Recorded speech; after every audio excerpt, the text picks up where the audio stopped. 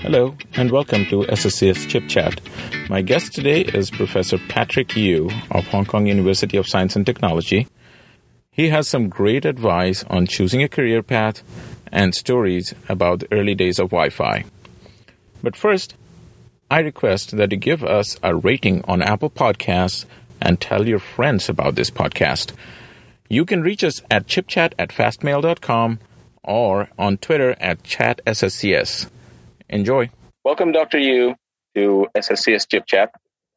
We are very happy to have you on our show. So you are currently a professor at Hong Kong University of Science and Technology, doing integrated circuit in the Integrated Circuit Design Center, the Optical Wireless Lab, and the HKUST Qualcomm Joint Innovation and Research Lab. And you're a founder at Li-Fi, if I'm pronouncing the name of the company right.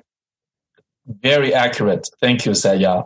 Yes. Most people actually pronounce it as Li-Fi, but it's Li-Fi because Phi was actually physical layer.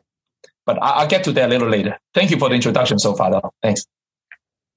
Let's get started on what got you interested in integrated circuits in particular and engineering in general, and how did you end up working in integrated circuits? Okay, so I'll give a short story.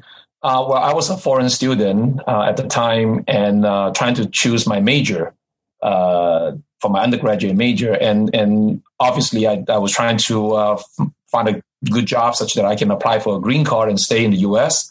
At that time, I was doing my undergraduate at SUNY Buffalo my first year. And then later on, I realized that, hey, electrical engineering is one of the most competitive, and the job prospect is very good. And so the competitiveness in me felt that, hey, the top students are choosing that, and I was actually quite interested in physics, so that got me into it. I wasn't very strong in math, so I didn't choose computer science. And then, of course, the job prospect. So those are the two reasons that make me choose EE. Then I was fortunate enough to work for Professor Al Tash at UT Austin as an undergraduate researcher, and I was actually learning how to do mobility modeling as an undergraduate researcher, and that's how my first glimpse of the IC world. And I was reading papers from Professor Jim Plummer on the mobility degradation, hard carrier effect, that start to get me interested in all the kind of seminal work in our field. And then later on, I applied to Stanford for my PhD degree. And my advisor was Professor Simon Wong at Stanford. And also, I learned a lot from Professor Tom Lee in terms of CMOS RF. So I was very fortunate that I went from more of a processing device modeling background, and Simon's expertise was the interconnect. And so I ended up working on a topic that's combining all of that and for the application of CMOS RF. And that was actually the kind of the golden era for research in that area. Tom was among one of the pioneers in the area, as many of us know in the IC world. So that's how I got into IC, and then after I graduated, I joined a startup to commercialize CMOS RF. So how's your PhD experience? So when did you switch from devices? So as you said, you were working on mobility, which I assume is electron and hole mobility in semiconductors, which basically tells you how fast your device is going to operate, right? Yes. And then you switch to circuits at some point. Yeah, go ahead. Yeah, so very interesting. And I think this was actually related to the little pre-interview chit-chat that we have. I'm probably the first student that Simon has that actually really work on, core circuit. And in fact, there's not much schematic in my PhD thesis.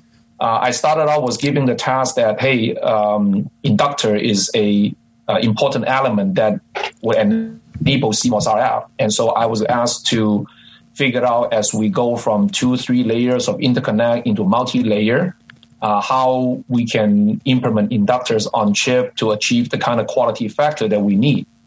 Now, the mindset that I got from my undergraduate training for doing mobility modeling has prepared me well in terms of understand how you will take the process information and the limitation or constraint, I should say, to build something. And then more importantly is after we build the device, ultimately our customer, device modeling engineer's customer is circuit designer.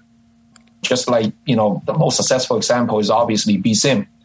So I went from spending, I would say about 60% of my graduate PhD training in the clean room in CIS, the Center for Integrated System, halfway processing the wafer, halfway playing Tetris to try to get on the top of the record, or maintaining there, I should say, to really kind of know that, hey, is this experience, is this a model that I'm building really suitable for circuit design? Is it really that I need to obviously want to get the maximum Q, right? But maybe more importantly is that I can build a model for the inductor that is actually trans-process, meaning that if you use a T company's process versus an I company process or S company's process, you can still use it. So that's how I actually steered my thesis into the physical modeling area. And then subsequently, we come up with a technique that can improve the inductor performance, and which is also, again, not any special process, but is compatible with mainstream CMOS process. So I would say that I really didn't completely switch over to circuit design during my PhD thesis. However, my work was very, customer oriented. And so the last part of my work is in the PhD, which I actually spent about 4 months after my PhD, before the startup was launched. Worked very closely with several faculties. One of them, of course, Professor Tom Lee, as I mentioned earlier, to help to build the first CMOS GPS receiver. And Tom's first few students, Derek Schaefer, Arvind Shavani, and Ali Hajimeri, they one work on RNA, one work on mixer, and the other one work on VCO. And the common part is they all needed inductors. So if you take a look at the first edition of Tom's CMOS RF bow, I took up the most space. I took the middle part of it. Those 16 inductors, and I think the paper, if I remember correctly, is 1998 ISSCC. If you go back to the GPS receiver chip, so that's how I really kind of went from a modeling person to go into, hey, I got this software, I can generate layout and the model, and the circuit designer now start to buy me, burger and pizza and beer. So it's a good thing, right?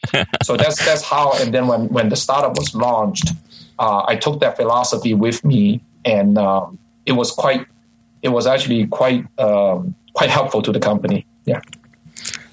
Awesome. So for our general audience, so inductors are very, very hard to integrate on semiconductor because they usually are quite big, and the trick was to figure out how to do it using multiple layers and multiple turns, basically. So.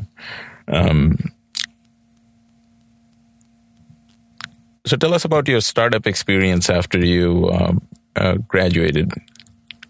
Wow, that depends on how much time you have. But anyhow,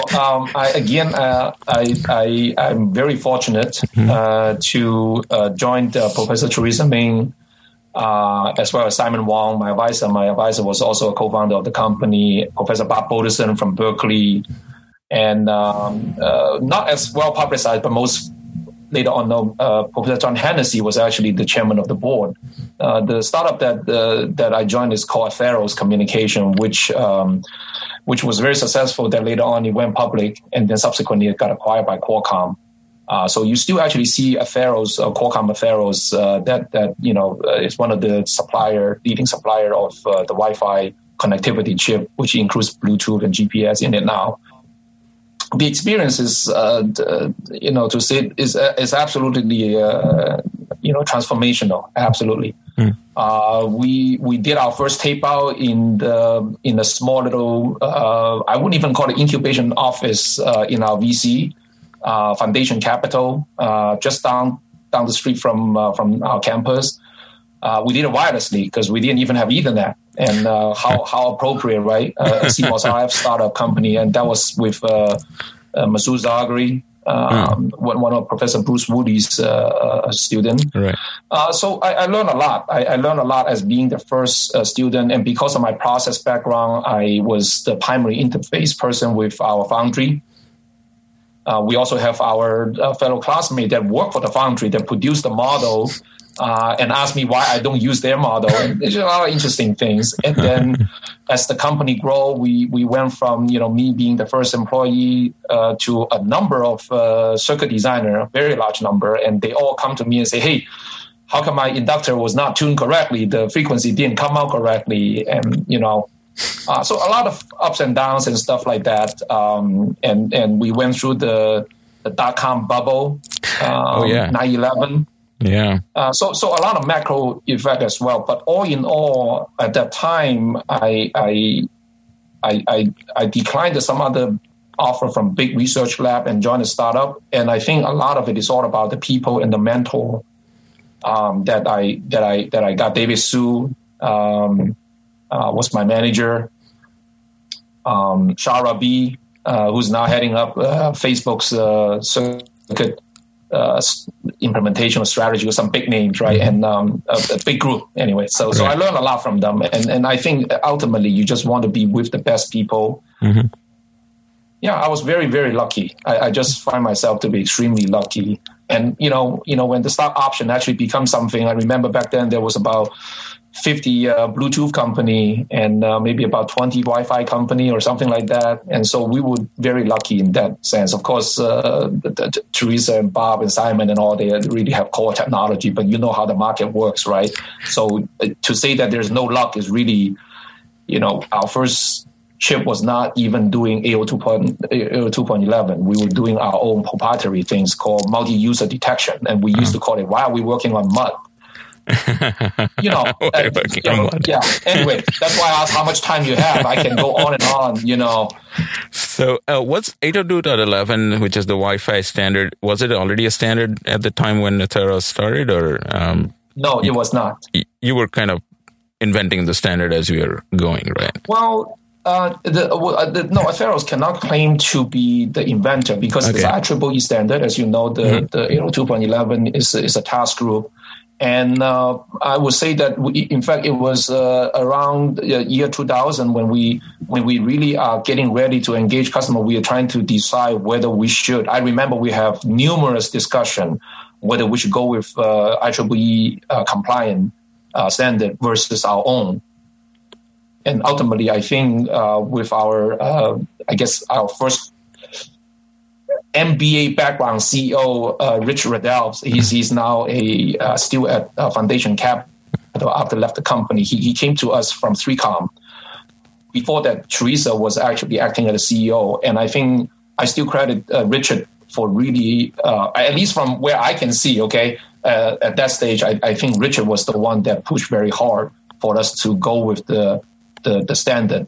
Coming from a networking company, you can see why he would say, hey man, you got to be able to talk to other people, not that you have the best technology. And I think that helped us. And then we were the first one to have the AO 2.11a OFDM at running at 5 gigahertz. But really break open the market for us was actually a pre-draft standard called the 54G. It's running actually at 52G. I forgot the name of it. But anyway, it's a fast speed, it's an OFDM, but it's running at 2.4 gigahertz by the B company. And it was on Fry's electronic shelf during Christmas. And I tell you, man, my heart sunk to the bottom. I say, dude, we were supposed to be the one, but why are we sending our things at the 5 gigahertz, not 2.4 gigahertz, right? 24G. 24G is the name. 24G, 2.4, and then G is 11G. Right. And so, and then we quickly come up with a very ingenious solution to regain the market share and become relevant. So it was very. So we didn't invent it, but we benefited from the proliferation of various standards, especially the OFDM being used. Yeah. Awesome. So you in retrospect, if somebody is looking at a job offer from a large company today versus joining a startup, you'd still recommend going with a startup? Very good question. Change is the only constant, as we know. I think it depends on what large company are we talking about. Right. Like, as I mentioned, like Facebook or any of the data company, Microsoft has have an IC group for a long time, and maybe Amazon is also doing IC design for their data set. I don't know. But my point is that I think, as I mentioned earlier, when I do device modeling, the circuit designer is my customer. When you do circuit design, your system and application comes together is your customer. And the application and system these days are all driven by one thing, and that's called data. And when you position yourself at the beginning of your career, I think we need to look at the big trend, the macro trend. Now, what I'm talking about is market forces right now, right? There are other trends that are maybe political or other, given your own background or where you come from, you need to analyze it a little, differently. But if you're just purely talking about market forces, then I think you want to have the benefit of a large company that has the muscle or influence and resources. But it has to match with your personality and working style and your expertise. I don't think that there is one correct answer that fits all. But if you are a little bit more rebellious or a little bit more playful, such as myself, I put myself very much in that category. I did take the opportunity to, at the time, interview at Bell Labs, Maxim, just Siemens in Munich, and also Fujitsu Lab in Tokyo. I went all over just so that I really get to meet a lot of good friends and all that. And ultimately, I choose to stay in Silicon Valley. So I think you want to really kind of like know who you are and where you want to work and the people you want to work with. That's ultimately should be how you make the decision. And I wouldn't pay so much attention about the salary at the beginning. I really wouldn't. It's more about building up a good foundation at the beginning of your career. Yeah. Right. Awesome. That's a great answer. So after, I think this was at Theros, and I think you worked at another company after that, but at some point you switched back to academia. Do you want to talk about that? Yeah. Well, first of all, I do want to mention about the other startup called Aeroros. Awesome. Yeah. So the two startups that I joined that both start with the letter A. And Aeroros was started by Shah Rabi, who left Theros to start his own company, and also with a couple other students from Professor Bruce Woolley's group and Mark Horowitz's group, Stephanos, and focus on high-speed SerDes. At that time, it was a XAUI interface, a 10 gigabit per second. And my motivation of joining there is, frankly speaking, I wanted a break from Aeros. I would say that I've been on the ultra-fast treadmill, and I'm falling behind. I couldn't keep up. I did tape out. I still remember I have 37 folders. Each one is a tape out. Wow. In those 4 years that I was there. 37 tape outs in 4 years. 37 tape outs. We used to stagger our tape outs because one group of engineers will be doing tape out. So we fully utilize all the Cadence license, and then the other group will be doing testing. So we fully utilize all the equipment that we ran or paid for. It was great engineering. But anyway, when I say burnout, I mean, it's all capital letter. I can see that. And so I left, and I wanted to also work on something different, learn about signal integrity, learn about broadband circuit. I was very much focusing on narrowband circuit, as I mentioned, VCO mixer and RNA. And when you learn about broadband matching and signal integrity, then you realize that, hey, you can't just like get that circuit performance only within that bandwidth. You really have to worry about the full spectrum. And I thought that would be a good perspective for me to have to learn. And I did. HJ is another co-founder of the company, along with Mark Loiners from Bruce's group and Shah and Stephanos. I learned a lot from them. First thing I did for them was actually to help to get their clock buffer just slightly higher speed for the slow corner without changing the layout. So I added 2 shunt peaking inductor. And I remember those were the smallest inductor that I did. The diameter was only about 35 micron, but you don't need a high Q. You just need a broadband. You want the self-resonant frequency to be low. So, they put me in a position where I can contribute. I also helped them to interface with, the foundry and all that. So it was good. That prepared me. And during that 1 year, I had time to go back to my root in terms of being more of a free spirit, I guess. So going to university to do research will be something that, you get to choose what you want to work on. And so I attempt to apply, and very fortunate that I got a couple of offers, and I ended up going back to Carnegie Mellon. When I say go back, actually, it's not that I'm from Pittsburgh, but there is a very famous professor there who's now the department head, Professor Larry Palargi. He was my teacher at UT Austin during my undergraduate days. And so I just felt such a privilege to be now colleagues of my teacher. And that really humbles me. And, my 3 years at CMU taught me a lot, even things that I'm still doing for my department here. A lot of the practice I learned from my days at Carnegie Mellon. Going to academia is really more just because I'm true to my personality. I enjoy working with young people. I'm actually a boy inside, or even though it looks like an old man, but yeah. Awesome. You've been very prolific doing a lot of research. I can't even list all the areas that you work on: optical, wireless, physical layer circuits and systems, high-speed wireline communications, millimeter wave communication and sensing circuits, indoor positioning, image processing. That's a pretty vast amount of work. What are you working on these days? Well, I am actually working on all of those. In fact, the last 2 are more related to system and even software and algorithm. And as I mentioned, my earlier part of my career are mostly on electrical or electron related.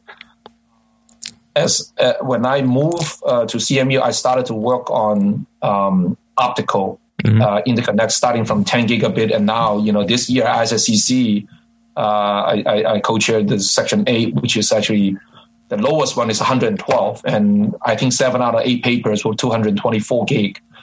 So I try to position myself to be able to produce research, because you do have to be broad. But and also it's just I'm interested in some of these things that are not as conventional.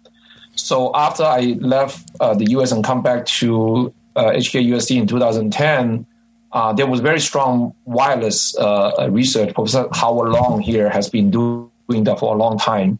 But the optical side, especially photonics, not just wireline, copper-based wireline, is an area that I think they can use some more training for students and research. So I switched to that. And at the same time, there's a very strong LED group here. And interestingly enough, when I was at UC Santa Barbara, where I kind of, after CMU, I went to Santa Barbara before I come to UST, Professor Suji Nakamura and Steve Dambout, they're very famous in LED. But at Santa Barbara, I actually never work on it because I never see them, actually. They're too famous traveling around the world giving talks. And then come to UST, I ended up actually working with them because they are actually, I think they're visiting chair professors here or something like that in our Institute of Advanced Study.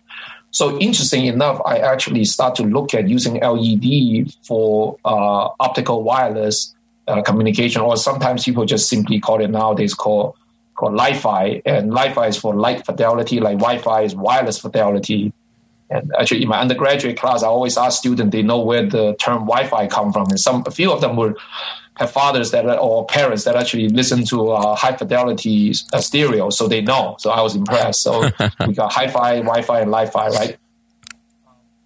And the reason why I'm starting to look at a little bit on the application side of things, and it has to do with Li-Fi has one of the unique property that is line of sight. And if you put it inside lighting, it doesn't penetrate through wall, and it its characteristic actually limited its application in terms of using as a general purpose two-way communication. However, it does provide some unique capability for positioning. And it is a capability that not only can be used, most of us think of us, human use will be using a smartphone, right? Mm-hmm. We use that to interface with everything. So you can use the camera on the phone to interact with the light so that you know where you are. But more importantly, it also allows you to enable robotics application, because robots also need to roam around. And so that's how I went from looking at how do I build a modulator for the LED light rather than a laser light for optical fiber, now to a LED, to now how you will receive it when you don't have a photo detector that are implemented on a smartphone. You only have a CMOS image sensor as a front side camera. So that's what actually there's a term for it called optical camera communication. Mm-hmm. And then once you have the physical layer done, which is, I mentioned earlier, why the company is called Li-Fi, is because it's light as a physical layer. Although that has been done for optical fiber for the longest time anyway, but it's a wireless. That's why my lab's name is Optical Wireless. But as we are the believer of our own technology, we have to build a whole entire application. So I started to learn about how to do full stack software with my students, doing debugging and testing. Just painful but enjoyable at the same time. Yeah. Yeah, I think I looked into light communication a little bit with a friend when I was working for my previous employer, Himax Imaging, and they make image sensor cameras. So he was like, we could do this, but I didn't have an application in mind at the time. But now that you say robotics, it makes perfect sense. If you have a warehouse or a factory full of robots that are going around, yeah. You need one of these. You got it. Yeah, especially right now, most of robotics are still based on SLAM, mm-hmm. and using light to scan, using LiDAR. But as you know, that they're trying to drive down the cost, but using just ordinary optical camera, which is actually quite standard. At least most robots will have one camera, if not 360 or multiple cameras. So that become what I would call a physical layer platform that can easily be leveraged. And then you got to build the application up from there. And also implementing LED lights on robot is quite basic, because people just use it as an indicator. We put LED light on PCB to tell us whether the board is powered on correctly or which mode is in. So, VLC or visible light communication or Li-Fi is actually one of the oldest communication. But people get smoke or using a flashlight on ships, right? But it's just how do you get it into the IoT era and the robotic era and the data era, right? So we're transmitting a little more data than the old semaphore. So. Yes. Awesome. So I presume you're taking coming back to helping our young engineers that are trying to get into PhD programs or just getting started with their career. What do you look for in a PhD student, and what makes a PhD student successful? Okay, very good question. My advisor, Simon Wong, used to say that he has the luxury being at Stanford is that as long as he always had funding. He said that the students at Stanford, at least the one that at CIS or the one that he has, is that, I just let them have a research topic. 4 years later, there's a thesis on my table and on my desk, and it will be done. Certainly, the students' quality is really important in terms of their research capability and intellectual. Now, the school I'm fortunate to have taught at Santa Barbara, Carnegie Mellon, and now HKUST, we all have very good, excellent students. But we just to be frank, right? There is the A+ student and there is the A- student. So what I actually look for is actually an A in attitude. Of course, you have to have a certain academic capability, your GPA, whatever, all the typical stuff. But attitude determines a lot. That's number one. And that means how your work ethics, your habit, your personality. Do you just always work and you don't try to balance out life? I mean, it's important. Even for graduate students, you have to have work-life balance, right? And then the other one is, are you willing to think out of the box? I'll give you an example, and that happens a lot more often nowadays, actually, in the PhD student candidate that I interview.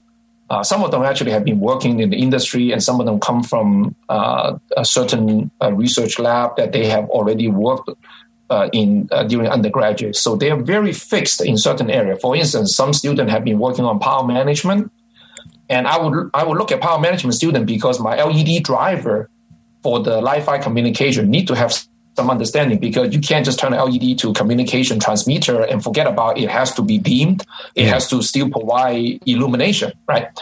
But when I try to explain this to certain students, they get very reluctant about going outside of where they have already invested their time. Say, oh, I'm not sure I want to modulate the LED so fast. And usually when I see that response from a student, I give them a little bit more research paper to read and have my senior student talk to them a little bit. But some of these students may be the top student with national scholarship, but they put themselves in a box too early. My whole career has been trying to fight myself out of boxes, and I've been very fortunate, right? I'm in a very, very big box, if you would call it, right? Many areas. Yeah. And I think as a researcher, especially if you want to go after PhD, attitude, which is what you need, because everybody's working hard, everybody's smart, right? And then it's actually thinking outside of the box. It sounds very cliche, but you just have to be willing to sacrifice a little bit of what you have invested in and invest in new ideas and new directions. So those are the two things that I think any student wants to go into a PhD and devote 4, 5, 6 years of their life should really actually think about those and be able to help them to make the right decision whether PhD is for them, and then choose the right topic and yeah. Awesome. Thank you, Dr. Yu, for your fantastic stories and great advice for our young listeners. It was a pleasure talking to you, and thanks a lot for taking out the time. I appreciate it. Yeah.